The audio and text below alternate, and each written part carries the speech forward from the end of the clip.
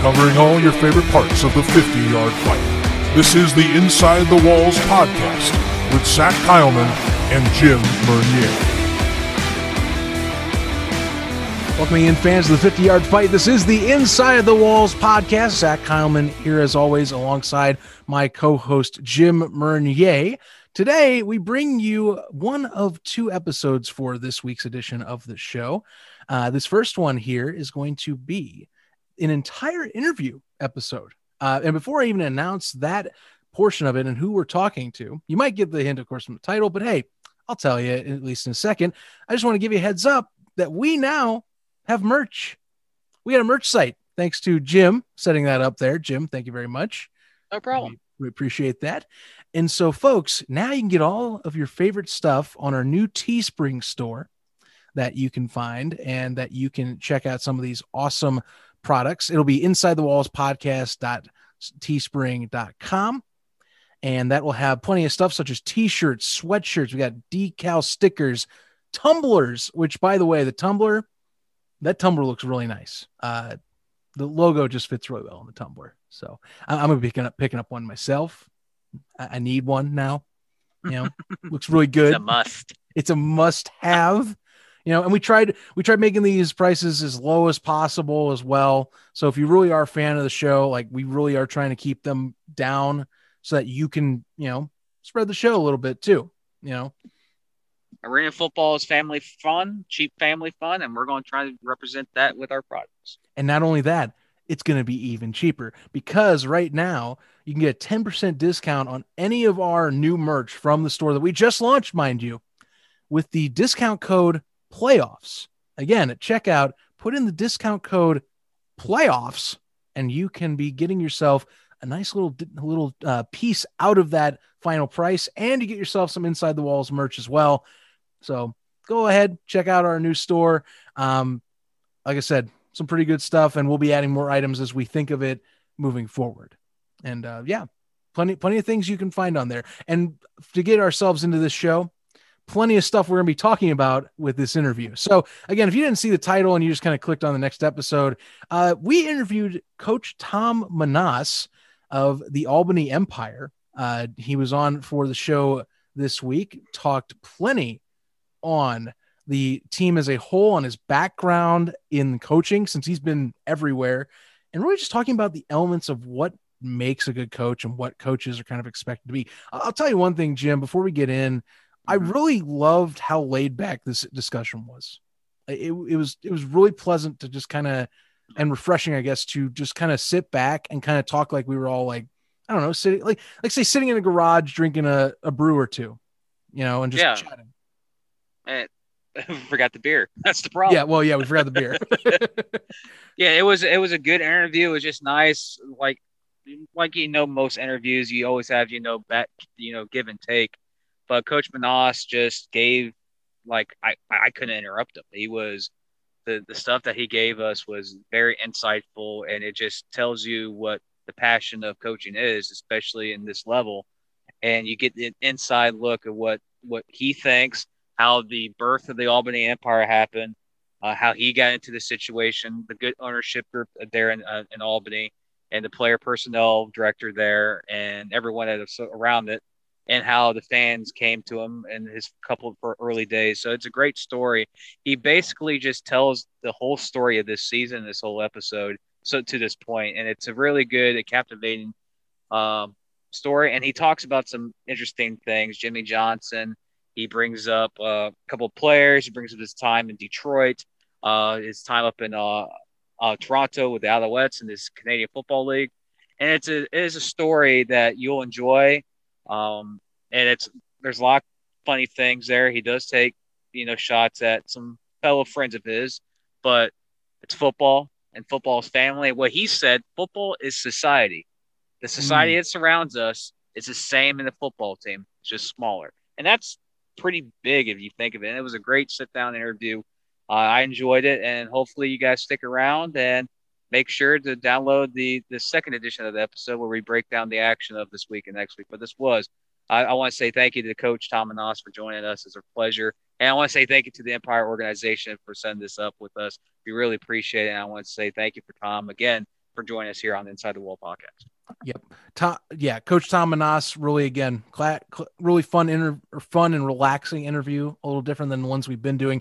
And again, for those listening in, this isn't the only episode this week. Trust me, we did previews, we did recaps. We have a whole other episode because this one was just such a long discussion. We didn't want to give you too much content in one pill. Like, we needed to spread this out. So, be watching out if you haven't seen if you're looking for more content that's like, where's my usual recaps and stuff, or where's the MVP? It's coming. It's probably right around the corner, or it's already out by the time you're listening to this. So, just take a look at our feed. You'll see it. But without further ado, we'll let you guys listen into our very laid back, relaxed, and quite a intriguing discussion with head coach Tom Menas of the Albany Empire. Coach, let's just dive into the story you've been kind of teasing us since we got in here. The lead up into the season, basically mid-April, the ownership, from what was reported by the Times-Union, is basically waiting on a capacity limit to be set in place to then allow for a season to either go or not go. They do eventually pass that capacity limit of 25% at the Times-Union Center. You are then hired on after Rob Keefe, who is, kind of the big dog in Albany at that time, moves on to the IFL. Right. And you have a month and a half to prepare.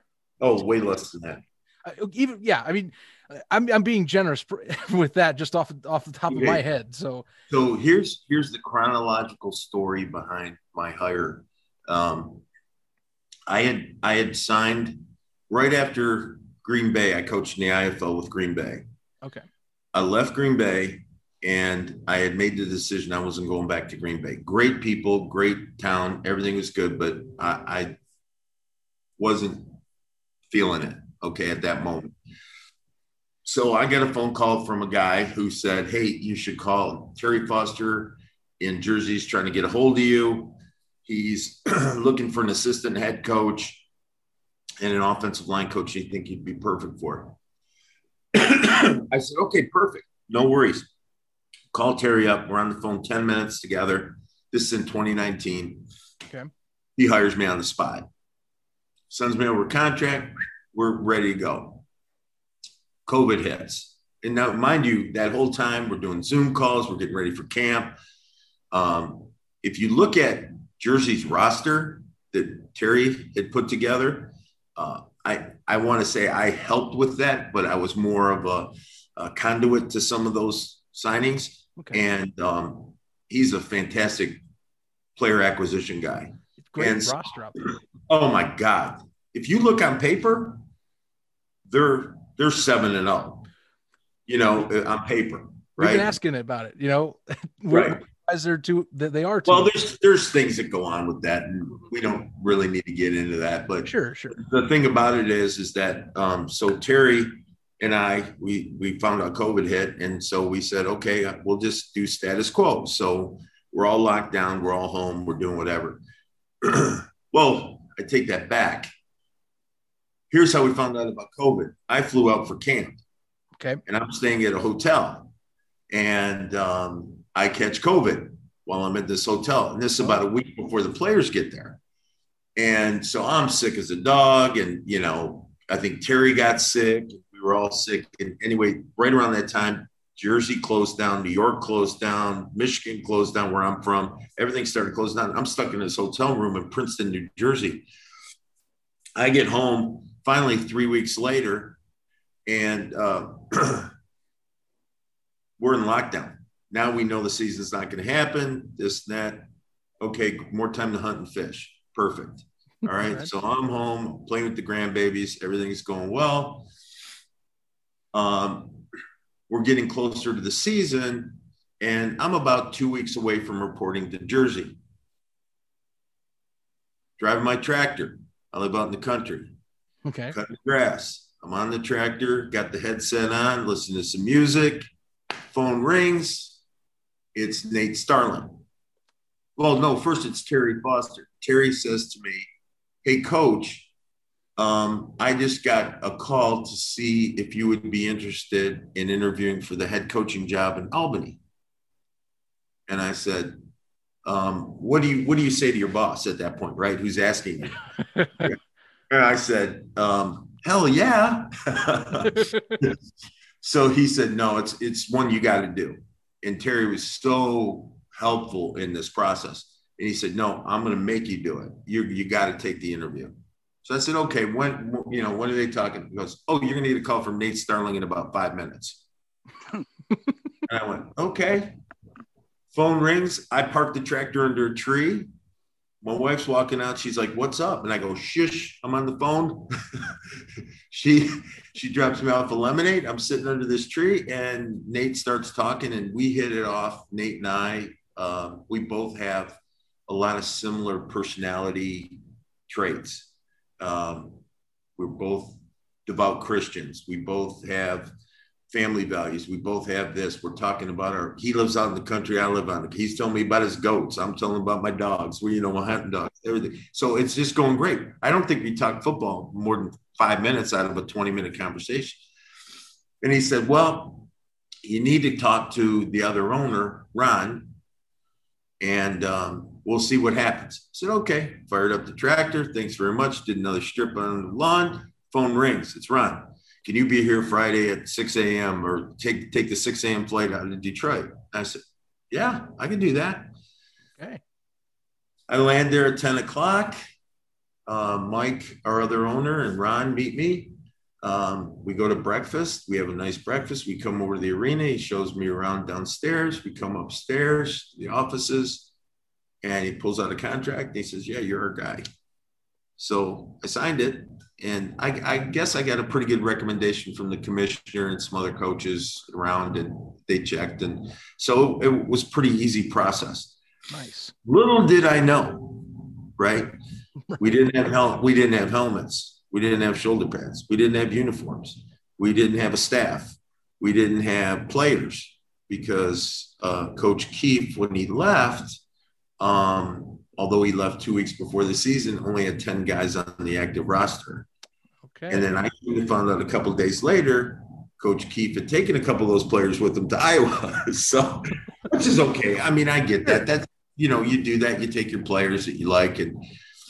And so once I found out about Les, I called him and wished him, I sent him a message congratulating him and Keefe on the new venture. And so we got started, and it was me, Ron, and Mike sitting at a conference table, surrounded by boxes in this office. And they said, do you think you can do this? Do you think you can get a team together? And I said, yeah, I do. No problem. And they said, okay, good. ESPN's on the phone. They want to talk to you. They want to do it. So I said, okay, no problem. This ain't my first rodeo. We're good. And so I get on the phone with ESPN, and it's Jeff Levesque from ESPN. And he says, hey, coach, welcome aboard. Thank you, blah, blah, blah. And, how are you going to handle having a roster? And I said, what's today? He goes, it's Wednesday. And I said, oh, it was Tuesday. He goes, yep. I said, I'll have a roster by Friday. And he goes, no, you won't. I said, yes, I will. I'll have a full roster, a week from Friday. So like in 10 days. I'll have a staff and I'll have a roster. Dang. And he goes, okay. I said, if you want to bet a stake on it, I'll bet you a stake on it. So little did I know with trying to be I was trying to be a little bit, aggressive in my confidence. So anyway, they drive me back to the airport so I can fly home, pick up all my gear, and fly back. While I'm waiting at the airport in Philadelphia, pick up the phone, and I call Malachi Jones. And I said, hey, Malachi, I just got named the head coach in Albany. Are you interested in playing for us? He goes, I'm on my way to Montreal. And I said, well, hey, when do you got to report? And he says, whatever date. And I said, well, don't do anything until you talk to me. And we laughed and we talked, and it was great. And so I thought, okay, he's the first guy I'm actually recruiting. That's going to be a seed. And then I landed, packed, drove 9 hours back, to Albany. Okay. Checked in. While I'm on the car ride over, I did like 4 podcasts, 2 interviews. My wife came with me, and I was hiring coaches on the phone while I was driving. I hired Damon Ware as my offense coordinator, who I coached against in the IFL. I really liked his stuff. And Sergio Gilliam, who was AFL guy for the Blackjacks, coach for the Blackjacks. Okay. Defense coordinator. So I hired him. And I figured, well, we'll figure the rest out as we go. Then I hired Dave Mogensen, who is my player personnel director. And I hired my son as the scout and an assistant to Dave, who Phil had coached with me when I had success at Oakland and other stops I've had, around. And I always put him on staff and help in some way. He's a great football mind. I call him my baby Belichick. He's got a really good football IQ. So I get here. I think at that point now we have I had closed on maybe 4 or 5 players. Sat down with Tommy, had breakfast, got to meet him for the first time. He's a legend in Albany. Oh, yeah. And we had a great breakfast. We were talking. I said, man, this is your hometown. Wouldn't it be great if we could pull this off and win another ring and you could do back-to-backs? And he said, absolutely. He was instrumental. And once we signed him, made it a little easier recruiting, obviously, because people want to play with him. We got Darius Prince right after that. We've got, a couple other guys, significant guys, Sean Lockett and people like that. And I always say the roster we built got us 4-0, but the roster we have now would kick that 4-0's ass. Our roster now is so much better than that roster. Right. So we're always doing that. We have a board, and every day we're looking at the board. We're looking at personnel, and we're looking who's available. We're looking at who's sitting at the couch at home, who can help us with the push, all those things. Anyway, sorry, longer story than you guys probably want. But so, boom, we start ordering helmets. We start ordering uniforms. We start ordering everything. And I'm talking cluster, bad, right? The helmet guys, I need 3 weeks. Maybe you'll get them 2 days before the game or camp. Maybe the jersey guys, no way you'll have them maybe before the first game. This guy, everything. We didn't have anything. We literally, because you got to remember, the empire before us went into bankruptcy. Right. So, picking bones in the office. That's right. Fair. So then we had to, I put it out there. We're going to hire these interns. We hired this kid. I can't even tell you his real name. I think, Alex. And he walks in the door. He says, yeah, I'm interested in an intern job for the summer. I said, okay. He's the only kid in this whole office. All right, here's your desk. Sell tickets. Help us. Right. He's like 19 years old. He has no clue what's going on. And I said, you're my radar. He goes, what's radar? He didn't know the reference to MASH, this TV show. Okay. And I said, anything I'm thinking, you should already know. And he started laughing. So everyone in the office started calling him Radar. The worst radar you've ever seen in your life. Greatest kid, sells a hell of tickets. He has no clue what I need. But it's kind of stuff. It's funny. So we build the office up slowly, and things are coming along. And I kept telling everybody, the thing that'll fix all of this is just win. Right. And I've been very, very blessed that everywhere I've been, for the most part, we've won. So I said, I kind of got a formula on how I do things. It's a little unconventional. Some people aren't going to like my style, but it's a cross between old school and new school, players coach, owners coach. It's kind of a cross between all those. And I think when you've coached as long as I have, you take the best parts of everything and you try to put them together and make it your style, right? You make it something of your own. Because as football coaches, we're all thieves. We steal from each other all the time. I like that play. I'm going to take it. I like the way he recruited. I'm going to do it that way. I like the way he markets his brand. I want to do it that way. So that's a compliment, not an insult to anybody. Sure. And so when we do those things and we get those things rolling and things start really developing, and then we had a great start, but then we're still dealing with COVID. So I'm all pumped up. I'm hearing about how this place gets packed with 10,000 people and it's going to be this. And they go, oh, by the way, your first game, you can only have 1,000 people. And I went, what? Oh, and 300 of those people are staff that work in the arena.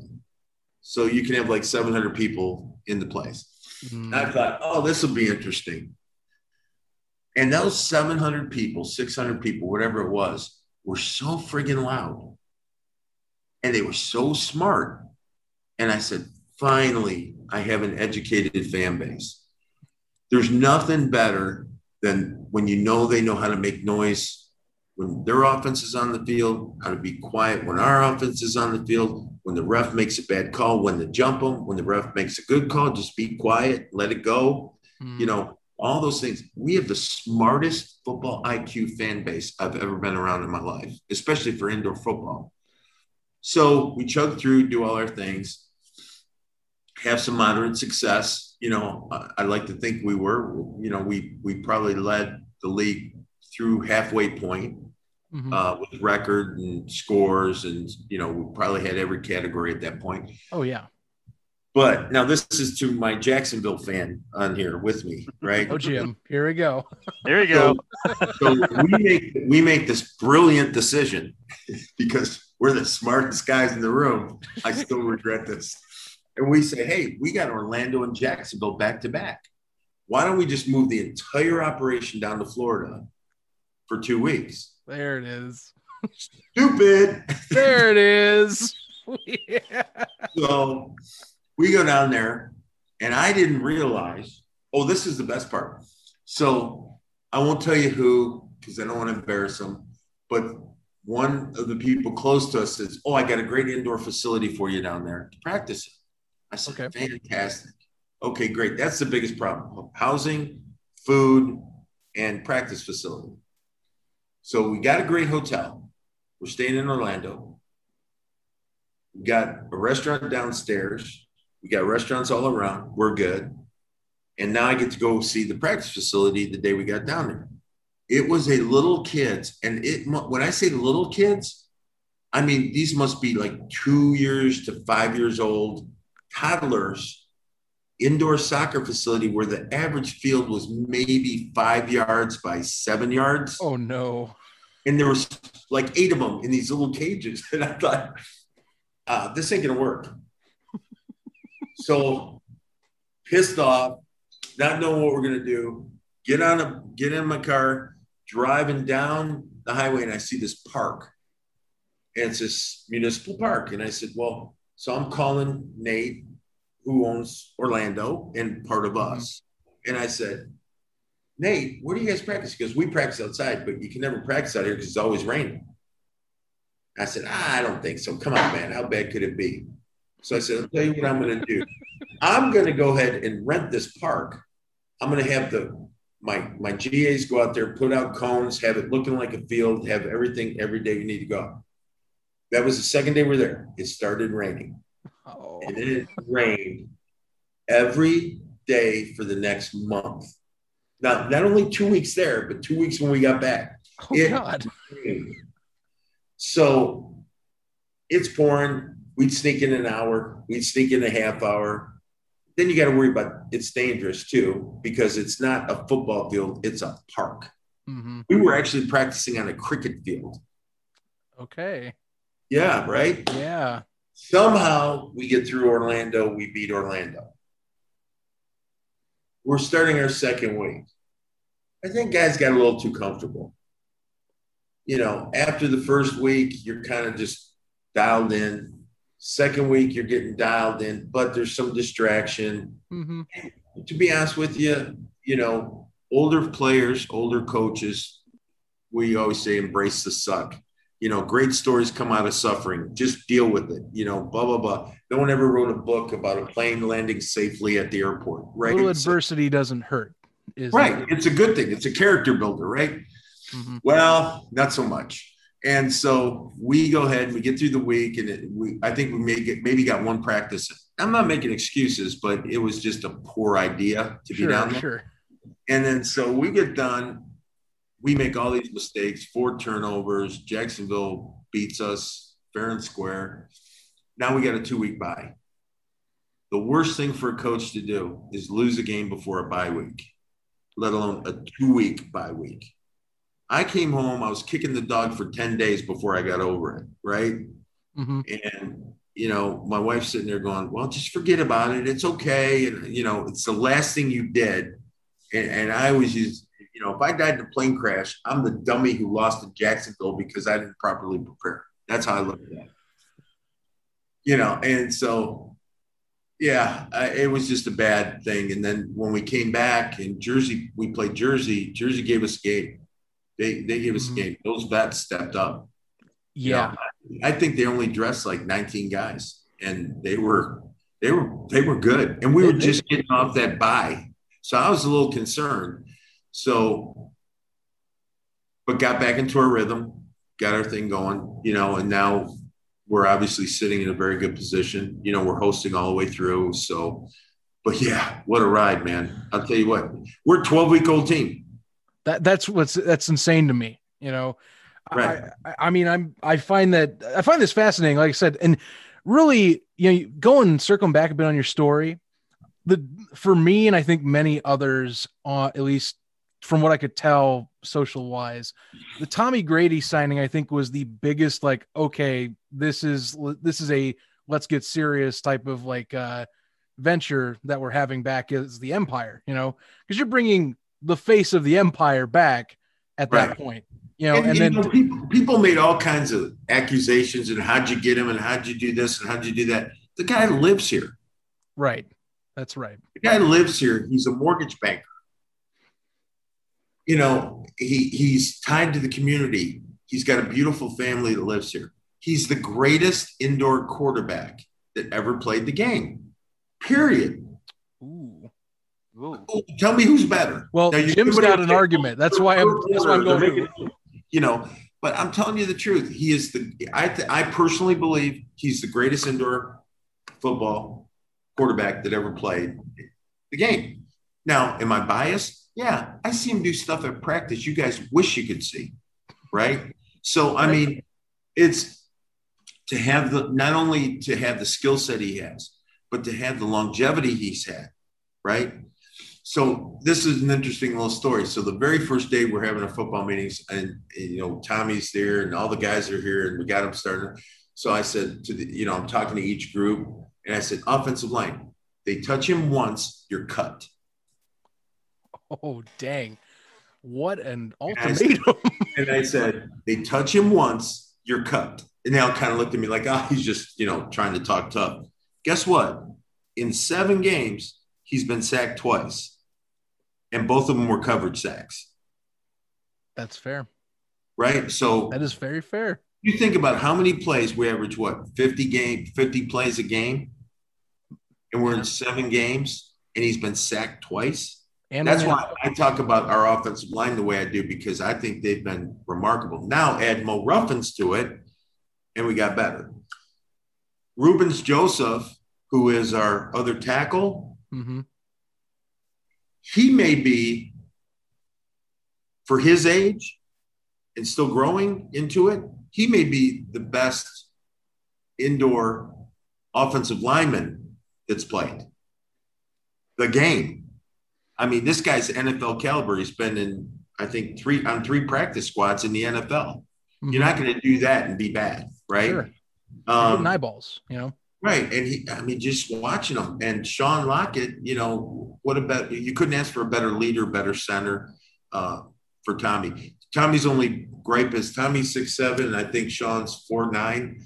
And so I'm just kidding.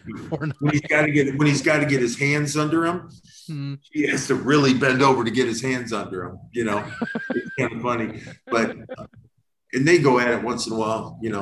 Raise your butt up. No, you put your hands in there. No, you do this. So, but they, and for the most part, it works. We're a beautiful dysfunctional family. We really are. That's all a football team really is, though. If if everything, if you find you're gelling, you get the formula down, and that's what's awesome. You guys really, it's been impressive. Jersey did worry me, like you're saying, when you guys came out, because I thought Jersey could have snuck a win there. How they were playing, and I was waiting to see. Last week really impressed me going, okay, well, they definitely didn't mess around against Columbus, because I was looking at week 1, and we've had talked about with Columbus where it's like, well, there was injuries week 1, and we weren't completely. No, what happened with Columbus, though, I don't mean to interrupt you, but what happened with Columbus was Ontario kind of screwed everybody up. Mm-hmm. Columbus stepped right up and said, hey, we'll come and play them to make sure the league stays strong. I think Columbus had like 3 practices before they played us in game. Mm-hmm. So even though we were up, I think, by 3 touchdowns with like a minute to go, a minute and a half to go, and then they kicked all those onside kicks, and that's how they got back into it.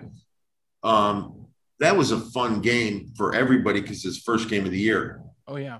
You talk about a puckered butt. That was me, because that's my first game doing this in a new league as the head coach here that just won the previous year. The fan base, they don't really differentiate AFL to NAL. All they know is empire. Okay. Right? I was going to ask that at some point, because that is another piece that some of us wonder, because, the AFL as a brand, it's a legacy brand in terms of this sport. So, NAL coming in, and obviously these guys in Albany, they know their stuff. So I'm pleased to hear that, that it's very receptive to the league, the new league being with the Albany Empire. So Just fascinated to hear that, I guess. Yeah. And it was, and I have to remind the players sometimes too, this is the NAL, not the AFL. Mm-hmm. And what I mean by that is, the AFL business model was different than the NAL's business model. Right. NAL is small market, developmental league, this and that. AFL was like something a little bit bigger than that, right? And so it doesn't mean we can't make our football as good, if not better than that. It's just that we're under different restrictions, different rules in recruiting and payment and salaries and things like that. So that's the tough differential. I've made this point with our owners, probably, I don't know, our players get $200 a week to play football. Okay. They get a win bonus of $250 if we win. If you're a veteran and you win, you get $275. That's the most you can get. And we do a little bit more than other teams do. We feed them 3 meals a day. Some teams only give 2. Some teams don't give any. Some teams, have a different food program. But we have great sponsors, and so we're able to give them, really good food. And we stay at a nice hotel, nice accommodations. We practice at great facilities. So we try to make it as first class as you can make it. But I told Chris, I said, what we really need to do is we just need to forget all the, $200 a week and then this and that, because you know how hard it is on a player with that income level. Now I get it. It's only for 4 months and all that, but some of these guys have kids. Some of these guys have mortgages, bills, ex-wives, you name it, right? So I said, why don't we pay everyone a stipend of X amount of dollars and let them take care of their own housing and their own food, treat them like grownups, And I would love to do that, because I think, 1, it'd be cheaper for the owners in the long run. Okay. And 2 is I think it will give kids more of an opportunity to see the NAL as, hey, I may not make a career out of this, but I can see myself doing this every summer. Right. Or, and yeah, when I was in Green Bay, they had a great jobs program. And one of the things they did there was, if you were on the team and you wanted a job and you wanted to work year round and live in Green Bay, they helped get you a job, helped you with finding a house or housing, and you could live there year round and train year round and then be ready for football. So there was a guy there, BJ Hill. It means nothing to you, right? BJ Hill played like 15 years Hall of Fame indoor football player. Okay. Lives in Green Bay. He walks down the street, you'd swear, it was Joe Montana walking down the street, the way people gravitate to him. He's built a culture. He built a brand while living in town. And how did it all start? Came and tried out one day, 15 years ago. And now he's a Hall of Famer, and he's got a great family and lives in Green Bay. So Right. that's what I tell guys. You can have a great life in football. At this level, if you don't ever make it up to the next level, you can still have a great life in football. I love this level. I love it because I love the time of year we play it. I love the commitment that you make to it, even though it is a 9-10 month job for a coach in this league. Okay. But we still have time for family and not so much like NFL or CFL, where you're working 15 hours, 16 hours a day. You can pretty much work 8-10 hours a day in this job and get the job done and have a life. So that I like about it. I also like the fact that the seasons it plays gives me my fall for deer hunting and doing my thing. And I'm being realistic and being home for Christmas, which, I didn't see a lot of holidays in the CFL, Well, so, time of year, definitely. yeah. And it was kind of the same, but it was more of a year round thing, Yeah. So. You're a next different, like you're saying, you're at another level, and it gets a little more, I feel, technical at that height, maybe CFL and above. At that point, you're definitely getting more technical and in the weeds with things. Right. But I love hearing all this, it just really, it's great to get a little bit behind the curtain type of, yeah. And it's not a big deal. I mean, that's, football's the worst kept secret in the world. It is, because we all share, and as long as people aren't malicious or try to hurt and only try to promote and help, that's the only way it's going to get bigger and better. Right. Very much. I'm Jim and I, that we, in terms of just this version of it, it is amazing how many people I think have forgotten how, like, what it is, or how good it is. I find it just strange that when I talk about arena football, people don't realize what it is anymore, even though it used to be a kind of a bigger thing just under 2 decades ago. And it's almost like everyone just shoved it under the rug and moved on with their lives. And I went, no, wait, it's right. It's still here. Like this whole concept is still amazing. It's not dead, but every now and then I'm like, its worst kept secret is indoor game or arena game, whatever you call it. Yep. It's funny you say that. I had a player come to me not too long ago, and it wasn't here. Let me clarify that. Okay. But had asked me to structure a contract for him that was somewhat like almost like an NFL style contract. Okay. And I said to him, do you understand what we are? That's first and foremost. And he still gave me that, tilted head dog look, like, what are you saying? Kind of thing. And I said, well, all right, let me put it in perspective like this. You think you're really, really good. Yeah, I do. I said, okay, that's fair. That's a fair statement. There's 40 million people in the US. Okay. Our fan base, if we sold out every game, is probably 10,000 a game. He said, okay. And our Facebook has maybe 8,000 followers. He goes, okay. So would it be fair to say that even if we doubled that and said we have 20,000 followers, the people that really care about us, would that be fair to say? He goes, okay. And I said, all right. And now let's take that 20,000 people, and how many of those people know you? Maybe half know of your name? And he said, okay, that's 10,000 people.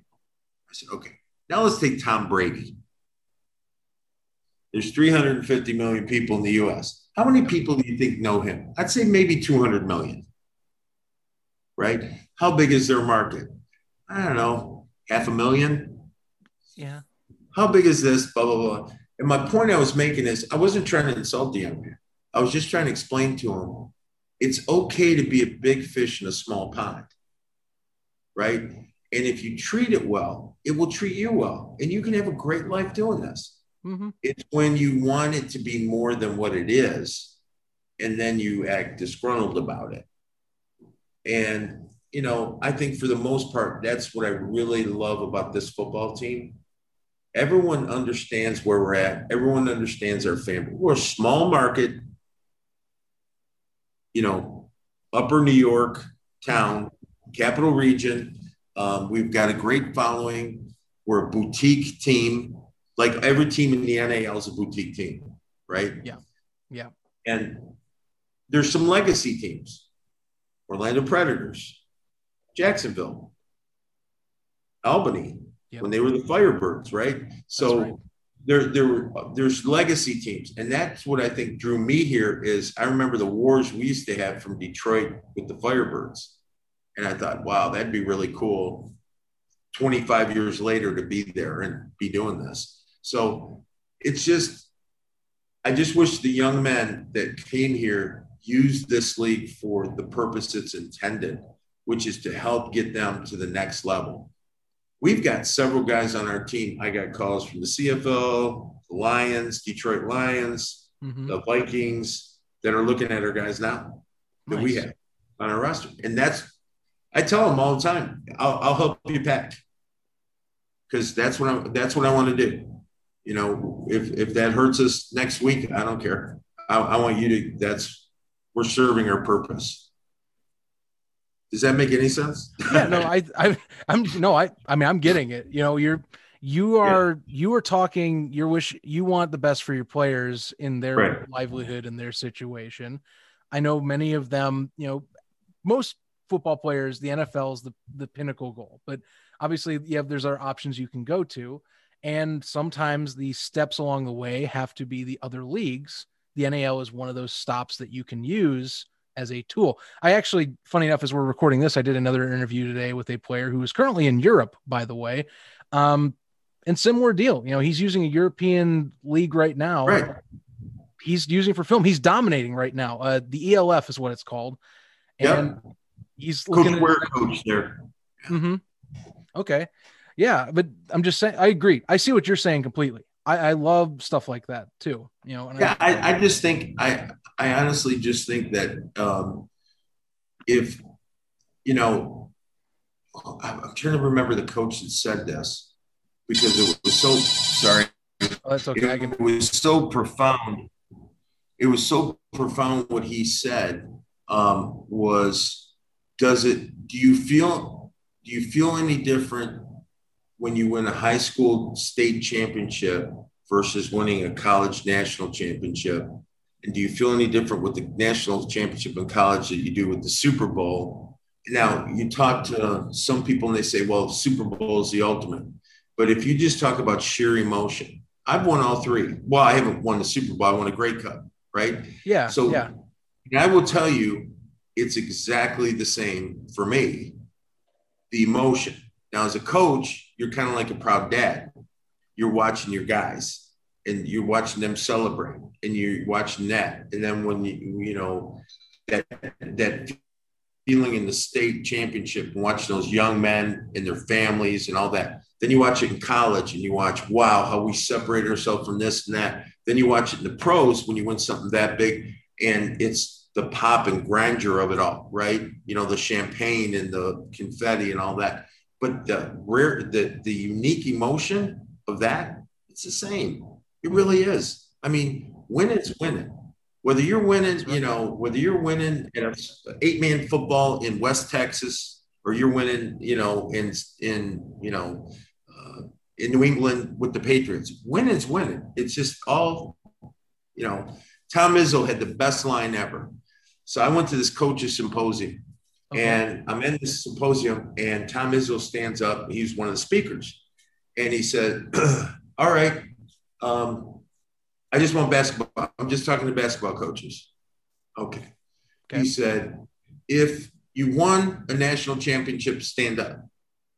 So like a dozen guys stood up. No, actually it was more than that. Like almost 20 guys stood up. Oh, wow. Because Division III, Division IIs, you know, NAIA, whatever, JUCOs, they all stood up. So there's like 24, 25 guys. He said, now, if you won 2 national championships, stand up. There's like 4 guys standing. And that was his point, is that, never take one for granted, because getting 2 is really hard. Yeah. Right. So, right. Does it really matter where you get it? I tell the guys, we're the only sport where you got alpha males, warriors, that we play for jewelry. It always cracks me up we play for jewelry. It does. That just cracks me up. We're playing for rings. That's a good way of kind of summarizing that, actually. I've got rings, and when I would get a ring, I give it to one of my kids. I have 6 kids. So I give it to my kids.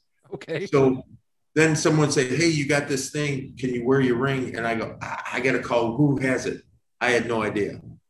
So when we went home for break this time, I've got a very, very nice Grey Cup ring. At the time, it was the largest professional football ring produced. We had billionaire owners. And in 2004, it was the biggest one that's been made. Weight, diamonds, sapphires, the whole bit. So I went home and I got the ring and I put it on and I wore it back here to Albany. And I wore it back the first day of practice. And I wanted the guys to see it.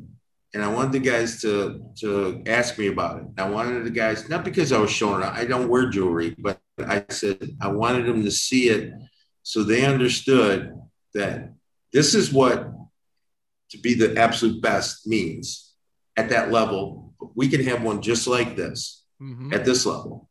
And, it doesn't matter. And they, I had a couple of players after practice, couldn't take my eye off that ring, coach, couldn't take my eye off that ring. And I said, get one. The nice thing about these, they're free if you play good, just kidding.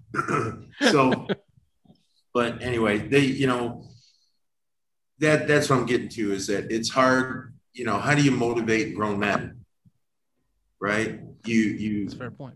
They have to motivate themselves. I had a friend of mine call me up, congratulate me. Oh man, that's great. You're number 1 seed. Oh, that's fantastic. I didn't do nothing. He goes, what do you mean you didn't do nothing? I go, I haven't thrown one pass. I haven't made one tackle. And ran one ball. I said, I just try to keep this ship going. Teach you, we'll coach you up, we'll help you, we'll watch film, we'll do everything, we'll do everything, so I hope they get that, and they take that away with them, because most of these guys are going to end up coaching somewhere when they're done playing, even if it's their kids. And they all make fun of what I say, my little slogans. I said, don't worry, you're going to use them. You're going to steal them. I stole these, you'll steal them. It's the way it goes. But it's true. Anyways. That's too funny. But I love getting this little perspective here from you, Tom. It's it's nice. It's just nice to, because that is fair. That's all of those are very good points about the game and everything else that comes along with it. So it's the greatest game in the world. And, I've been in it. This is honest God truth. I started playing football when I was 5 years old. Okay. I'll be 62 in April. And I haven't missed a season. Wow. Right? And I don't miss practices. And I haven't missed meetings. And, I've had surgeries. I got new knees, new shoulders, getting a new back, getting, everything repaired all the time. But the point is that you can have a great life in football, but man, is she a cruel bitch of a mistress. She will take your heart right out of your chest. When you want, she doesn't give you what you want when you want it. I think of families, the sacrifices, kids, missing a kid's game, a school play, of this, of that. And then somewhere around when Jimmy Johnson had just won his first Super Bowl, right? I don't know if you guys remember this. He got on TV and he was on 60 Minutes doing an interview. Okay. And they asked him this question, Super Bowl or your children? And he said Super Bowl. Ooh. And at that moment, I never missed another thing. I made it work. So, no, it put things in perspective. It was just shocking to hear somebody admit it, right? Sure. Then you listen to someone like Bruce Arians, who says, I'll fire you as a coach if you miss one of your kids' recitals, dances, basketball games, whatever, and the differences. And now Jimmy's softened as he's gotten older, You want a great Jimmy Johnson story? Sure. Shoot, give it to us. Yeah, I'm only referencing this because I had a player accuse me of this not too long ago. He said, you treat me different than that guy. And I said, absolutely. That guy's way better than you. So I treat him way differently than I treat you. And they go, well, that's not fair. And I said, this ain't high school. This is pro football. He goes, well, what do you mean? And I said, okay, I'll tell you a story. Jimmy Johnson is in front of the team in Dallas, and he's given a morning meeting. And he looks up, and at the back of the room, Troy Aikman's in the back, and he falls asleep. Next to him is the second-string offensive guard who falls asleep next to him. They're both sleeping. Got their spit cups in the hand, and they're just passed out, right? Okay. It's early morning meeting. Meeting ends. Jimmy walks up the hallway, taps Troy on the shoulder and says, hey, buddy, time to get up. We got practice. Troy goes, oh, sorry, coach. Gets up and goes. Then he goes to the second string offensive guard, taps him on the shoulder. He goes, get your shit, you're cut. True story. You treat people differently based on ability. You treat people differently based on certain things, right? You try not to, but that's the reality of football. That's the cruel mistress part of it. Got to earn it too, is what that also comes off as well. Right. Definitely. I've definitely not heard that one before. That's the first. It's a true story. That is literally a true story. Yeah. It's just, like I said, I'm an avid reader, right? Sure. So I'm always reading. I'm reading a book on Teddy Roosevelt right now. And then while I'm reading that one, I'm reading this book from Coach Walsh, and it's talking about the score will take care of itself. And then I'm reading this other one, Lord of the Flies, and then I'm reading this other one, and so I'm always trying to grasp little thought process, motivations, this, that, always trying to learn something new. And it's funny how people think a football team is, wow, that's really cool, or they're really bad guys, or, they see a group of my players walking in someplace, they go, oh, trouble's coming, or this and that, just based on our social, prejudices, right? Sure. And what I try to explain to people is a really well-run football team is like a little city within itself. In our city, you're going to have good guys, you're going to have bad guys, you're going to have smart guys, you're going to have not so smart guys, you're going to have heterosexuals, you're going to have a homosexual, you're going to have this, you're going to have that. Everything a society has, you have. Anyone who thinks differently is so dumb to think that just because you're on a football team, it's different than it is in society. These are people from society jammed into a little thing, right? Mm-hmm. And as especially the social economic side of it, we actually had a couple years ago, we had a bye week, and I said to a kid, you going home? He goes, no, coach, can I stay here? And I said, why? And he goes, I don't feel safe. I said, wait a minute, you talking like domestic violence? You talking this? He goes, no, my neighborhood. Oh. Yeah, I just don't want to get killed going home. Okay. And I thought to myself, good Lord, come stay at my house, and that's, I think that's the other thing, is how many people can a coach touch in his lifetime, in his career, in his path, I had a kid come up to me probably 10 years ago, and he comes up to me and he goes, "Hey, coach, you remember me?" I said, "No, sorry, I don't." And he said, "You coached my little league team with your boys." It was the Shelby Lions, this little city team. When my kids were younger, I coached them. And he said, "You taught me so much, and I'm so happy, and blah, blah, blah. Did you know I went to college and I got my degree? Oh, and I'm married, and I got this kid." And I thought, oh my God, that's so nice of you to even say that, right? Even just to come up and say that. Right. And I was this much. I was inconsequential in the big picture. But the fact that, we touch so many people that you got to almost be careful too, because you don't want to destroy a kid. True.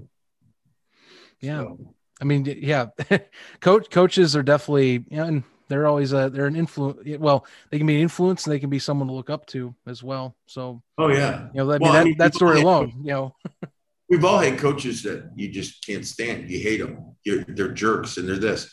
And I always say, yeah, when you're saying that, that'll be the guy you talk about the most, about how he used to help you and this and that. Mm-hmm.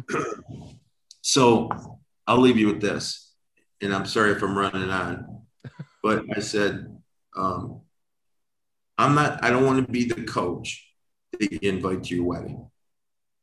I want to be the coach you call me when someone you love's in the hospital, or you have a funeral to go to and you're not ready for it, or you got a flat tire on the side of the road in the rain. I said, I want to be that guy. I don't need to be friends with a 25-year-old kid. I'm a 61-year-old man. Mm-hmm. I don't need to make sure I please you, but I want you to know I'm there for you. So like I said, I would rather not go to the wedding. I'd rather be there when you need me. And sure enough, man, that's held true probably the last 25 years, more so than you'd know. I get bizarre calls in the middle of the night sometimes, just people wanting to talk, and happy to do it. So it's a full-time job, man, doing this. Yeah. Wow. That's great. That is, wow. That's sorry. I didn't mean to get so heavy, but no, I mean, that's fine. I love doing podcasting interviews like this where, cause you never know what you're going to talk about. So like, I just, I'm happy to hear about all this, and I mean, I know Jim and I both, Jim can test to his own. I think Jim fell asleep. No, I'm actually really enjoying this. He's taking it all in. That's the thing. Yeah. But like both of us played football as well, so like we relate to that a lot. Like like you're saying, coaches are kind of a they're a cornerstone or pillar for a player, that you can go to. So it's nice to hear about that. And especially if you've been in this so long, so you've seen it all. Well, and that's what I try to tell. First of all, like I had a kid come and got in a little trouble, and nothing major, just silly shit. And I said to him, I go, "What did you think was smart about what you did?" And he said, "Well, first he tried to lie." Mm-hmm. And he said, "Well, I really didn't do it." Da, da, da. And I go, "Just so you know, what you did, I invented. I did that 25 years ago. I did that 40 years ago. I said, you ain't going to come up with anything. There's no scam, no trick, no lie that you're going to say that I hadn't seen, heard, done myself or whatever, And then we start laughing about it. And then I say, okay, we straighten out. Yep. And sometimes the lessons don't have to be, you chop someone's head off.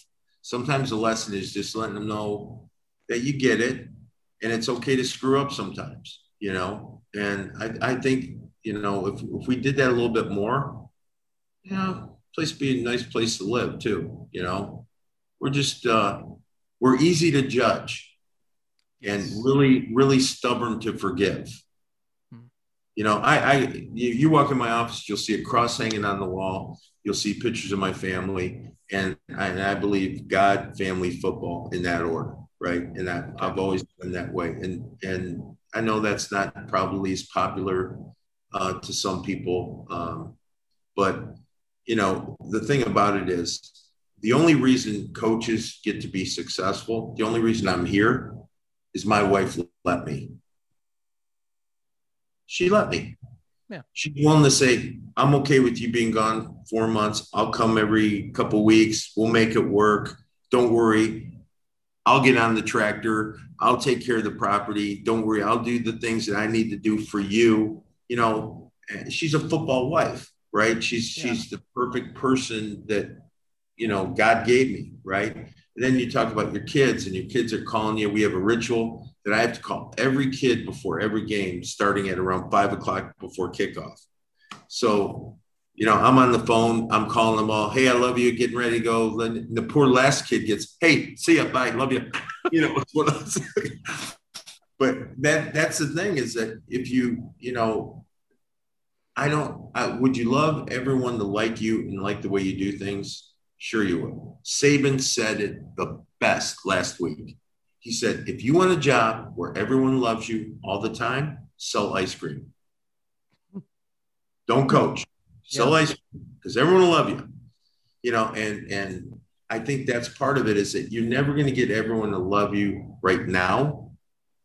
But maybe as they grow, they'll figure out that what you were really trying to do was to get them to a place above you, better than you. Sure.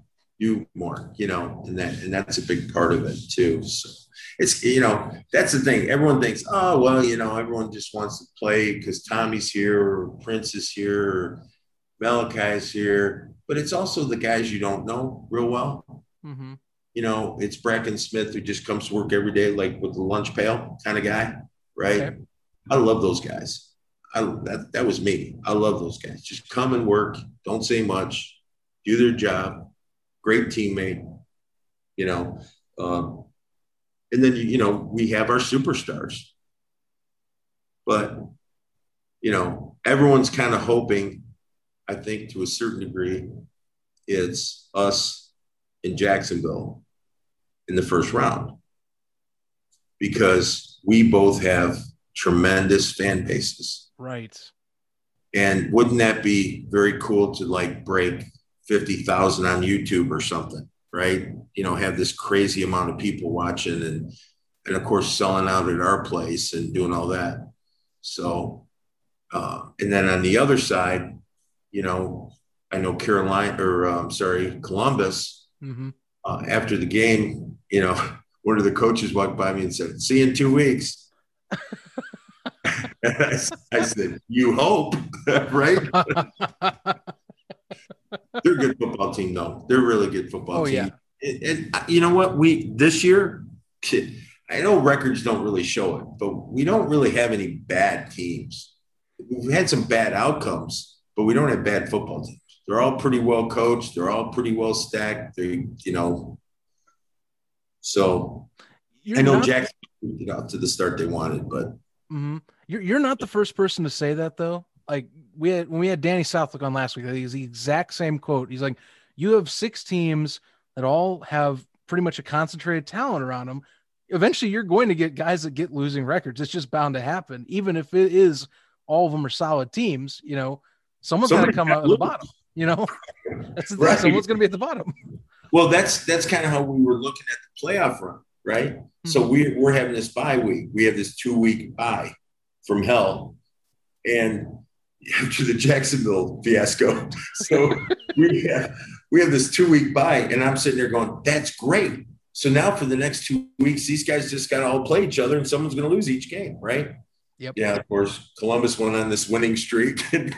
Right. Came back, and all of a sudden I looked at this thing, and it says, we're second place. I go, how are we in second place? So I get on the phone, I call the commissioner up, and I said, Chris, how are we in second place? He goes, you're not in second place.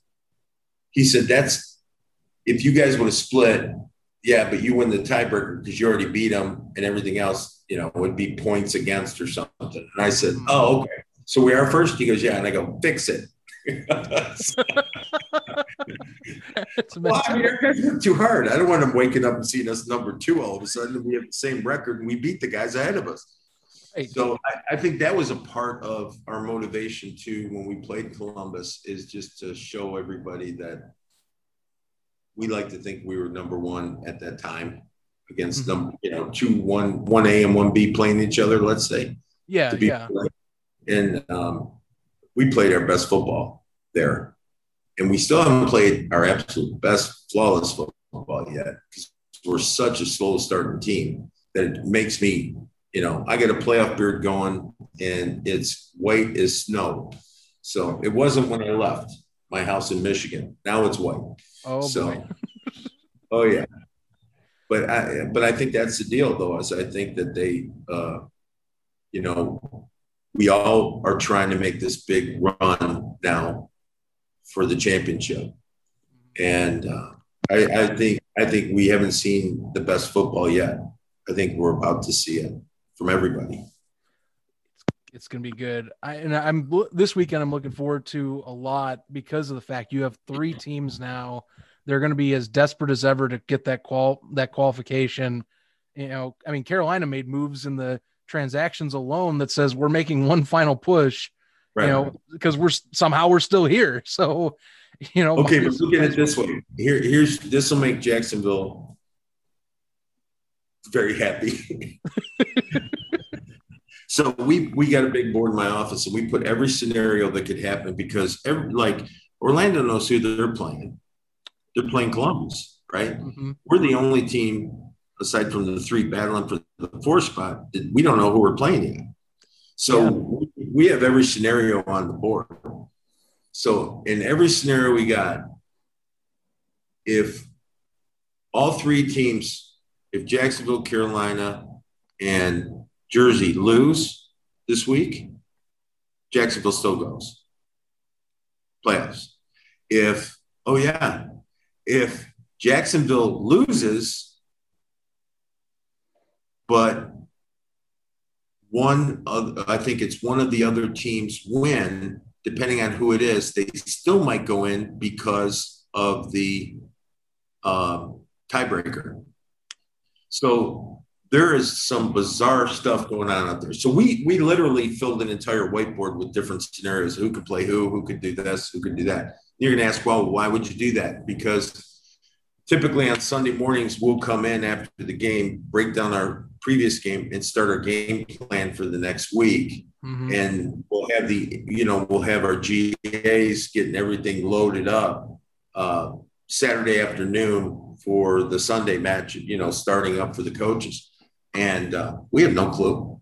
But right now, I think Jacksonville's in the best position. They win most of the tiebreakers. Okay.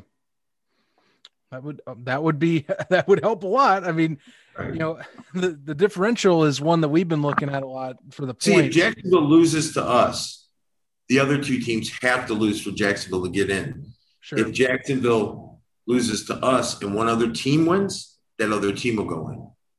So we're expecting Jacksonville's best game. I bet so. I think this might be at least in competition, it could be the best week of the entire season for what's at stake. Brand new season, right? For you, I want to ask, because technically in NFL terms, this is kind of like a week 17. We don't have anything to play for week. So how are you approaching this week? I have 12,000 fans to play for. Okay, well that's fair. Right. If we want to look at it that way, Well, I think you have to. Mm-hmm. Understandably, this one is we've had this conversation with the team all week. I'll ask a player, I won't tell you who, and I'll say, do you want to sit this week? They look at me like I'm an idiot and say, Coach, no, I want to play. At least let me play a half. Mm-hmm. I said, okay. And then another player says, well, if I get 2 touchdowns, then I'll come out. Or if another guy says something, and they all have personal reasons for that. And that's rightfully so. Maybe they're going for, the league leader in something, or maybe they're going for this. But ultimately, they're all under one roof saying, we want to win this football game. So, in a perfect world, we'll have our starters in for the first quarter. We'll be up by 20, and, we'll put in some other players that need some playing time. Okay. It never happens that way. Sure. So now maybe it goes to a half. Mm-hmm. But at halftime, I'll be honest with you, if we were to be down a couple points, I might just still play the other guys. Fair. Fair enough. I want to be 7-1. I really don't want to be 6-2, right? Sure. And I want to go in with momentum, but I also can't be stupid and, pull a Friday Night Lights with Booby, right? Right. So Mm-hmm. that's what you don't want to do. You don't want to have one of those happen to you. Yeah. When you brought up the fans, I mean, you're talking about building the base. How much? What is the COVID restriction right now? Is there any? There is none. None. Okay, so there is none right now. Well, we just ask if you haven't been, if you haven't been vaccinated, just please wear a mask. But no one's going to check your punch card for vaccinations or anything like that. Sure. And we're having a huge block party Saturday.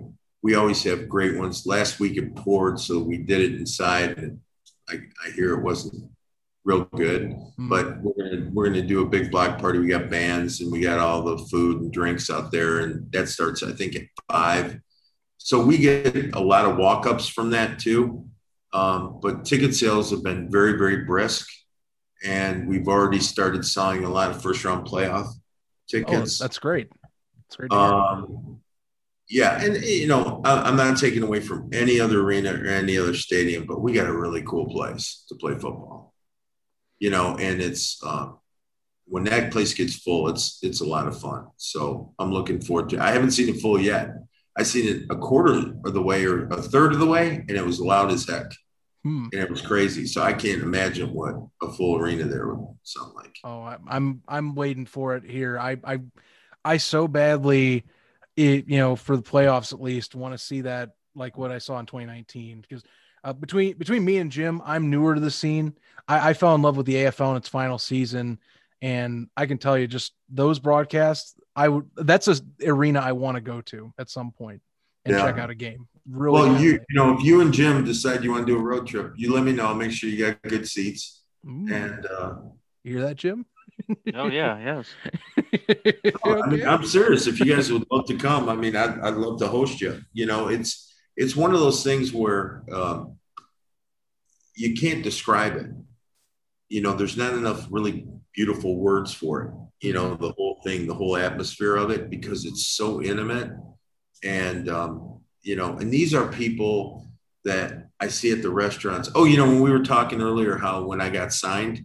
Yeah. So that day I got signed at that conference table in the offices with all the boxes, and I was doing Zoom calls, and they had a computer set up because we were doing all that stuff at that time. So finally the owner said, "Hey, before we take you back to the hotel, are you hungry?" And I said, "Yeah, I'm starving. It's like 6:00. So we went to this little dive kind of bar, cool sports thing. And we walked in and sat down at the table, and I had on this bright orange Empire shirt, right? Okay. So I changed it and put on a button down. So I didn't want to deal with anything. I just sat as far back in the darkest corner as you could be in this little out of the way place. Okay. And oh, cool. There's TVs in here. I want to see some scores. And I went like this. I'm on that TV, that TV, that TV, that TV, that TV, that TV. Within like 5 minutes, we had 50 people around us at the table buying tickets. That was the craziest thing. Wanting to buy tickets. And of course, the owners are like, "Okay, what's your name?" And here we go. And then they're getting autographs, they're talking, and they were so welcoming. They were just so wonderful. It was great, but that's the fan base we have here. They love their football, man. Upstate New York. That is so cool. Yeah. Unfortunately, you get swarmed, but that's what are the odds of having that happen? Oh, I can't even imagine what Tom Grady or our Tommy does when he goes to get gas. People must take 45 minutes to fill up his car. And we have good guys. We have really good guys. First thing I said when I got here, and they said, "What kind of team are you going to build?" I said, "Character's the ceiling, talent's the floor. If they don't have good character, they ain't going to be around here long, because it doesn't matter how talented you are if you don't have character, right?" And these guys are a representation of not only the owners, our brand, their teammates, but now also the capital region, the city of Albany. So we take that seriously, and I'm really, really proud of this football team and these players, so it's a good thing. Mm-hmm. Jim, would you have any questions you'd like to end our conversation with? No, because he answered a couple of my questions when he was talking about his story. You did mention Tommy Grady. You said in your opinion, he's the greatest quarterback to play the arena, which is very, very debatable. He's been everywhere. He's been successful everywhere. And when Zach was saying, well, Jim's may get in an argument with that, well, he's up against like Bonner. He's up against Aaron Garcia. He's up against Rodabaugh, who had a very good late of his career, who's now offense coordinator, I think, Frisco. Yes. But the relationship that I've seen with you on the field for multiple games, I can tell that you've been around the game for years, CFL, IFL, NAL, AFL. Right. And you've answered the question that you loved Albany. As a coach that's been in this league, the Arena League so far, the NAL, do you see this league, in your opinion, having a foundation where, let's say 5, hopefully 10 years from now, this league is back in the AFL stage, or people actually know the NAL? I will bet you within 2 weeks, there'll be an announcement that will answer that question for you. Oh, man. Okay. We got more breaking news on the podcast, baby. Leave a nugget like that. All right. No, I'm not trying to be aloof. I'm just saying that there's fantastic things on the horizon for this league. And my plan, I told when I shook hands with Ron and Mike and Nate, I said, this is my last job. Okay. So I said, when this is done, I'm getting back in my tractor, going to hunt my fields, do my thing. So I said, and they go, well, how long do you think that'll be? And I go, I don't know, maybe 8-10 years. And they go, what do you mean? And I said, well, you guys plan on packing up before then? I honestly think that the longevity is here. The quality of football is here. The quality of ownership is here. You got great owners, man. You really do. And more importantly, you've got great management as well. There's not a lot of big egos in this league. There's not a lot of, risky behavior in this league. There's not a lot of betting the farm on one thing. No, we're okay. We're fine. We don't need to have 8 teams and 3 of them go bankrupt in the first year. We don't need to. We're going to take our time. We're going to grow the right way. And my hat's off to, our commissioner, and Chris, I think, has done, I tell him all the time, I said, how you doing? He goes, oh, I'm doing okay. I go, you're juggling chainsaws, aren't you? He said, yeah, kind of. Because it's when it's right, it looks pretty. When it's not, you're bloody, So you got to take it slow and just methodical. But I think our growth, guys, is inevitable. I really do. I think you'll be really happy in a few weeks. I'm looking forward to that. Same here. You got me excited for something. Now, coach, I need you to pull all your starters and tune in next week for the exciting news, right? Yes. Now I just need you to pull all your starters. That's all. No, you know what?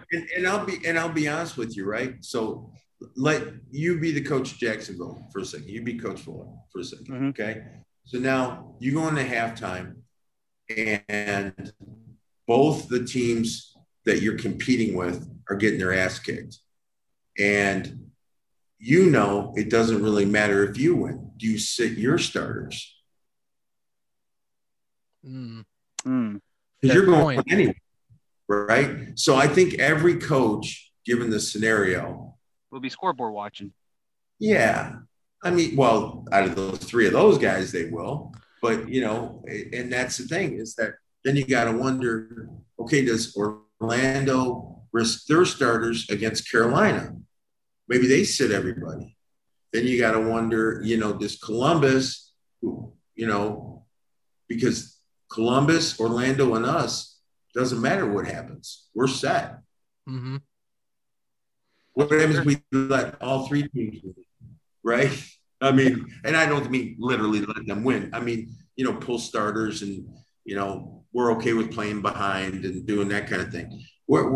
That's what I'm saying. You know what? Once the bullets start flying, everyone wants to win. It's going to be a very competitive weekend. No one wants to end the season on a loss.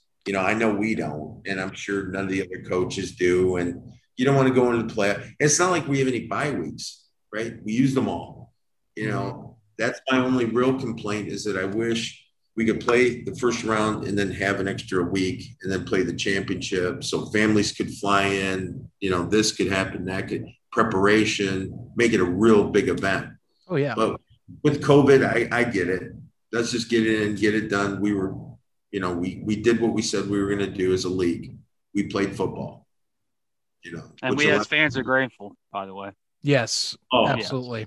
Yeah. Fans and coaches, because we were all unemployed, waiting patiently. So, yeah, I'm glad. I'm so happy for the fan base. I really am. I told you this earlier. We had to do our the league sent out our nominations for the best of the best for this year, right? Mm-hmm. Like who's coach of the year, who's assistant coach of the year, who's the best fan base, who's the best, first team, second team. And I'll tell you flat out what I said. I said, I love our fans. And I said, Albany 1, Jacksonville 2. That's exactly what I said. Those fans are great down there. They had, I'll tell you what, they make a lot of noise down there. Very passionate people. Yes, they do. So it was fun though. I like playing in those environments. Mm-hmm. So yeah, that's that's arena style. So beyond your team, if you had to vote for an player MVP this year, beyond your team, who would that vote for be? Someone not on my team? Someone that's not wearing Albany colors. Who is the MVP outside of Albany? Wow. Can I give you a guy a cut? No, I'm just kidding. You can if you want.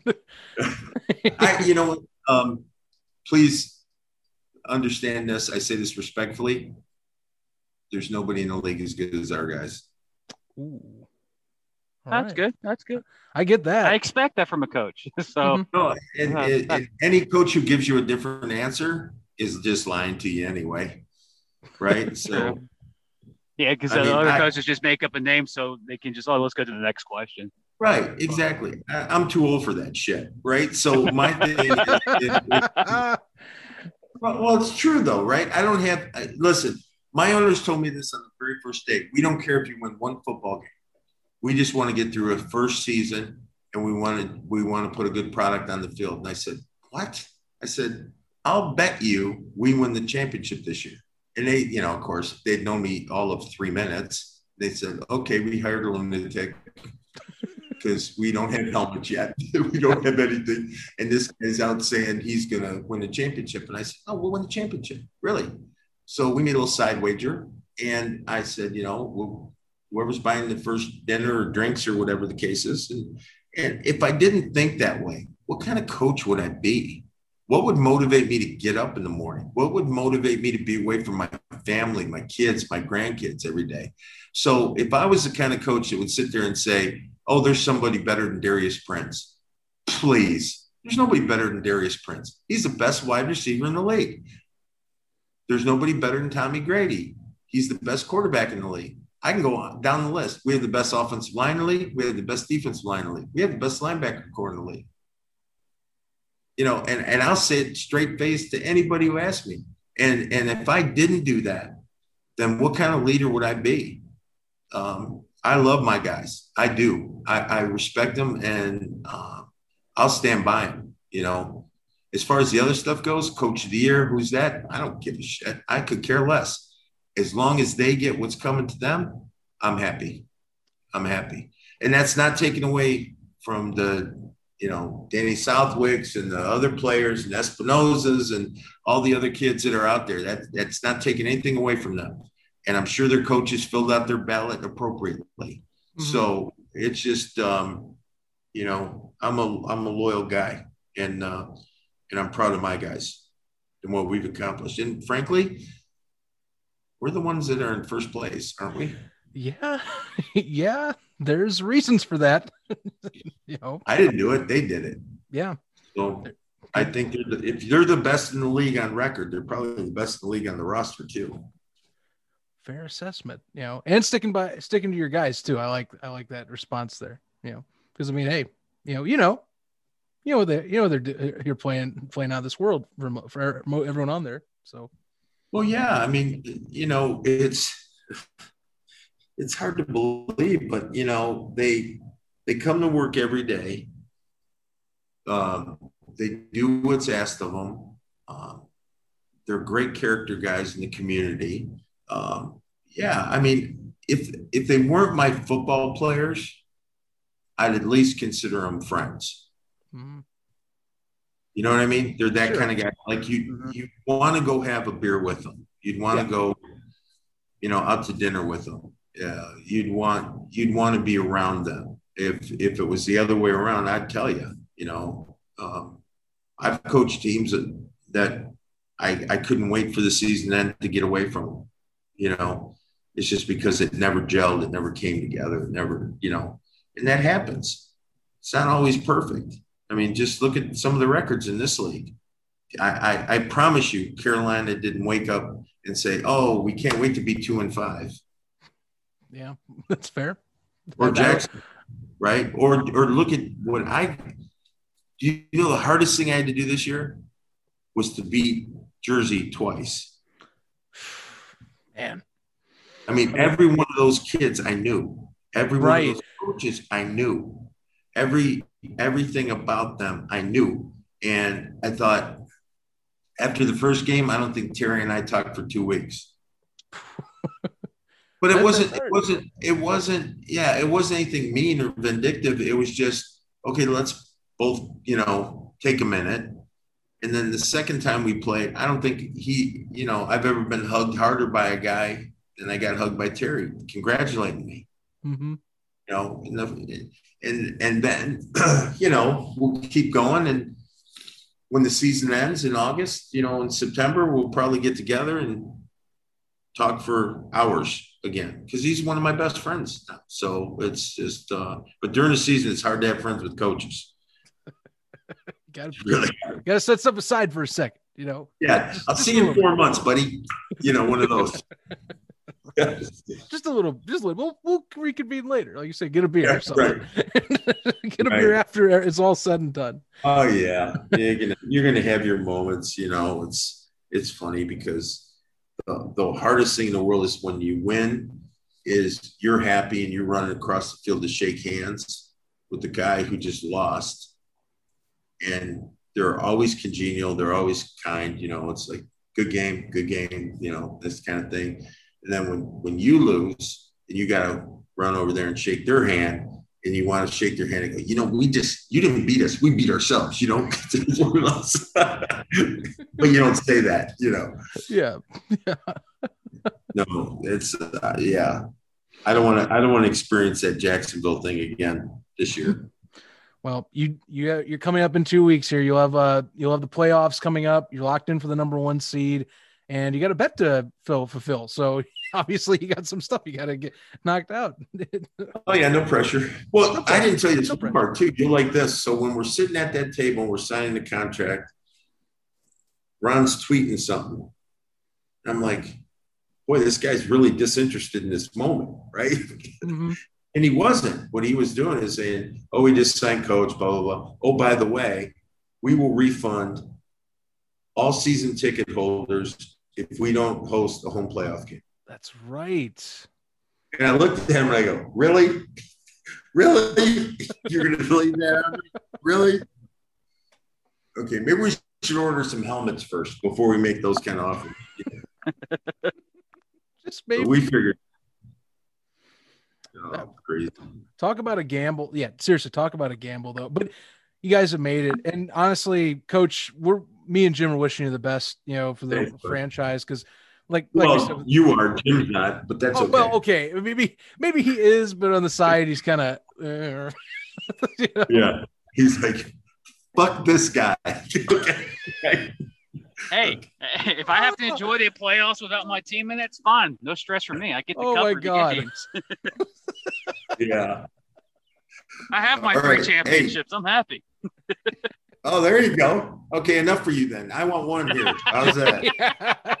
I don't have the rings, though. I have the banners, but that doesn't count. Oh, God. Rings. Again, men with jewelry. Oh, my Correct. God. Why don't we play for something cool like pickup trucks? Come on. Hey, that's what I'm talking about. Right. I'll sign up for an F-150 or something. You know? Yeah, exactly. Hell, I think my Grey Cup ring's worth more than a pickup truck. You know, I mean, it's just nuts. It's just, yeah, just go have fun. And you know what's funny? Those trophies collect dust. Those rings get passed along. Those things happen. What you remember is the guys in the locker room. You know, the travel, the games, the suffering, the injuries. You remember all that stuff. Once again, a special thanks to head coach Tom Menas for joining us on the show. Really, I cannot stress enough, me and Jim both, how we just enjoyed just kind of sitting back and listening to everything he had to say. You know, it really was. Yeah, I think Jim, you described it best as just a story time atmosphere. You know, Correct. like sit down, young man. Let me tell you a tale or spin you several tales. You know, but also, of course, talking about the season as well, and you know, just hearing more about how the community is embracing the revival of the Empire so far, and just a lot of good. Just sounds like a lot of good coming out of what was such a hectic and very doubt-filled situation back in April and early May. Yeah, correct. And then one thing that he brought up that I thought was pretty intriguing is that the owners of the Albany Empire tweeted on the day that he got hired, if we don't host a playoff home game, everyone's getting refunds. They're hosting a playoff home game here in 2 weeks. And there's a saying out there, you don't write checks that your body can't cash. Albany did exactly that. They wrote the checks and they delivered. So, and that goes to the organization of Albany. That goes to him having a good coaching philosophy and rebounding after, as you know, throughout the interview, he took a couple shots at Jacksonville. And plus, it didn't help them chilling in, the state of Florida for 2 weeks, dealing with the humidity down south. But I do like the open invitation he gave me and you for a chance to go up there in Albany possibly next season. And I will take him up on that open invitation. So it's just such a good down to earth guy. And that's what football is about. That's one thing I love about the Arena League is that it does get enough credit where credit's due. And these guys love the game and they're so personable and they're so one with the community. And Tom Menas is a great example of a coach, a person, a professional of what this league represents. And I think he is with a good organization and he's represented the team and the league in the right light. It was a pleasure of him having him on. Football is society. I'm definitely taking that one home with me from here on. That is a great evolution of football as family, or at least something that even expands it further. You know, Correct. Football's life to me and you. So, it's a pillar of my lifestyle. So yeah, I completely understand how he comes from that. And by the way, as we talk about this interview and how it got set up, because we've had a lot of people reach out to us, at least all 6 teams. We now have had all 6 teams in some way, shape, or form, whether it's a coach, a personnel member, or something. Social media director. Yeah, they've all reached out, all 6 of you. So all of you out there, for those that have reached out, thank you. And for this interview, I want to especially thank Dave Mogensen, the assistant GM and director of player personnel for the Empire, for setting this up. He apparently listens to every episode, so you're probably listening right now, Dave. And I appreciate, we're getting good feedback from people, and I'm not trying to, I don't toot my horn often. I put myself as a very, hands off, trying to, I would say self-promote, but it's been, for what I've done with recording other shows, this so far through how few we've done, it is amazing how much feedback we have gotten so far. And you guys out there, the way that you have encouraged us, it just makes both myself and Jim here way more intrigued to be even going harder into this than we originally were to start out. Mm-hmm. And we've hinted this and we have given this to you guys throughout the last couple of weeks. when the season ends here in a couple of weeks, we're not going anywhere. Oh no, we're not going. We're going to bring episodes with you, maybe bi-weekly. We might do a month where we're doing one each and every week because we're having people come out, reach to us that want to be a part of this podcast and talk about their careers and talk about the league. And for me and for you, Zach, it's just like this is just a hobby for us, and we can't believe that we've got it. We've been accepted by the league. We've been accepted by you, the listeners, and I'm just like amazed that this game that we love is not getting enough attention that it deserves, and we're happy to carry that torch to, at least broaden the spectrum of people getting into arena football because, in other sports leagues, they have their media. There's thousands of podcasts, there's thousands of websites that represent those sports leagues. Nothing for us. And we want to be that podcast that has a torch for now. And we want to give you guys content throughout the off season. We're working on a couple of things behind the scenes. We were trying to do a blog page that we want to get into where we give you our insights and our opinions, maybe some breaking news. But I just want to say to the NAL fans out there, I want to say thank you for the support. We're nearing 300 downloads for only 6 episodes. That's amazing. Last week we passed 200. So we've had over 60 some odd downloads this week. And for me and Zach, thank you. We're very grateful. We're I don't know how many times I had to say thank you. We're really appreciative. But I'm just going to say this to all the fans out there, to the league that are questioning about what this league is about to do. Just want to say, keep going, enjoy the ride because this league and this podcast, we got some places to go, and I'm ready to share it with all you guys. And I'll just say thank you for the support. We're not going anywhere. We'll be here during the off season with some great interviews with some great players, some top tier players of this league, and some coaches and some owners. So get ready for some NAL contact throughout the year. But I want to say thank you again to Coach Tom Moss. Thank you to Brian Hicks. Thank you to Mason Espinoza. Thank you to Danny Southwick and everyone who's reached out on social media to us via messages or tweets. Thank you. I want to say thank you overall to the owners, to hear my fans here in Jacksonville, to the Columbus, of course, and to Albany, and of course the social media directors down in Orlando and in Jersey. Thank you.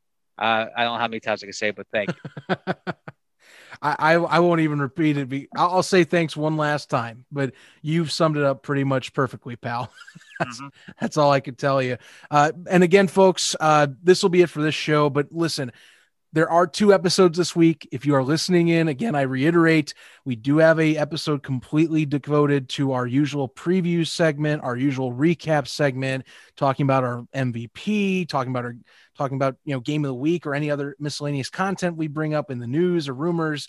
That is this week as well. So just check your podcast feed wherever you listen. That is going to be there. It's a separate show. We'll promote it on our social.